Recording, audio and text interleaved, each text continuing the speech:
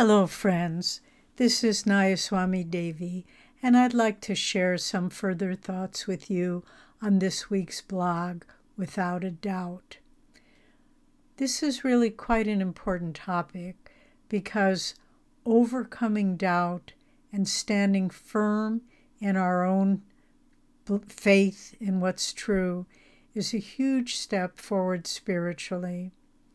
And also entailed in this, once we have found our own spiritual path, found our own guru, to remain true and faithful if we know this is ours. Once Swami Kriyananda was listening to someone who was saying that their guru was much better than his, and Swami didn't challenge the person so much, but he said, well, friend, it's like your own mother.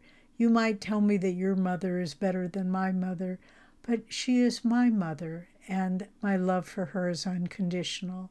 And so it is when we have found our true spiritual path. This is a huge blessing in our life, huge good karma. As Master said, it takes very, very, very good karma even to want to know God. And then when we find a true guru along the way, this is the greatest blessing we can receive in our lives. But the state of doubt and overcoming doubt is really an inherent part of the spiritual path. The whole of the Bhagavad Gita, the great scripture that has inspired and influenced the Indian culture and consciousness for millennia, is really, as Yoganandaji explains, a metaphor for the devotee overcoming doubt. It starts, the Bhagavad Gita starts on the eve of a great battle between two warring factions of a family. And Master explains that these are our own positive, uplifting, spiritually directed qualities on one side of the battle, and the other side are our negative, downward pulling, materially influenced tendencies. And these are both at war within us.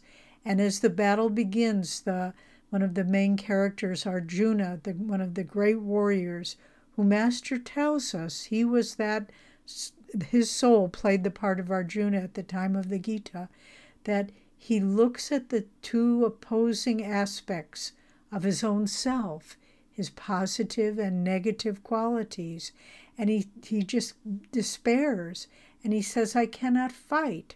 I do not have the conviction that I should fight or that I can prevail in this battle. And he falls into a state of despondency and despair. And the whole rest of the Gita is about Krishna, who Master tells us is Babaji in the present incarnation. So Master was Master was Arjuna, and Krishna is Babaji in current incarnation. And it is they who have played out this drama of for all of us. Swami calls Arjuna devotee every man.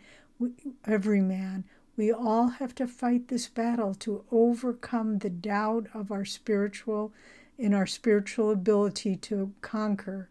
And in the beautiful Bhagavad Gita, which literally means the song of God, Krishna explains to Arjuna why he should fight and how he can fight and how he can prevail. And you just feel this glorious crescendo rising. And then in the very, very end, the last few verses, Krishna says to Arjuna, have you received this wisdom with wholly uplifted consciousness? Has your delusion-born ignorance now been dispelled? And Arjuna answers, my delusion has been demolished.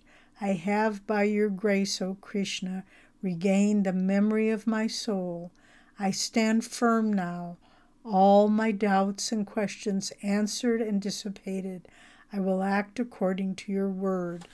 And he goes on to fight in the great epic from the Mahabharata, from which the Gita is but a small part, the forces of the side of light, the Pandavas, of which Arjuna is the chief warrior. They do prevail. So let us remember, when we are assailed by doubts, when we question our own spiritual ability, to call on God's grace to clear away the doubts so that we can stand without a doubt in faith and have the eventual victory where our souls realize our oneness with God. God bless you.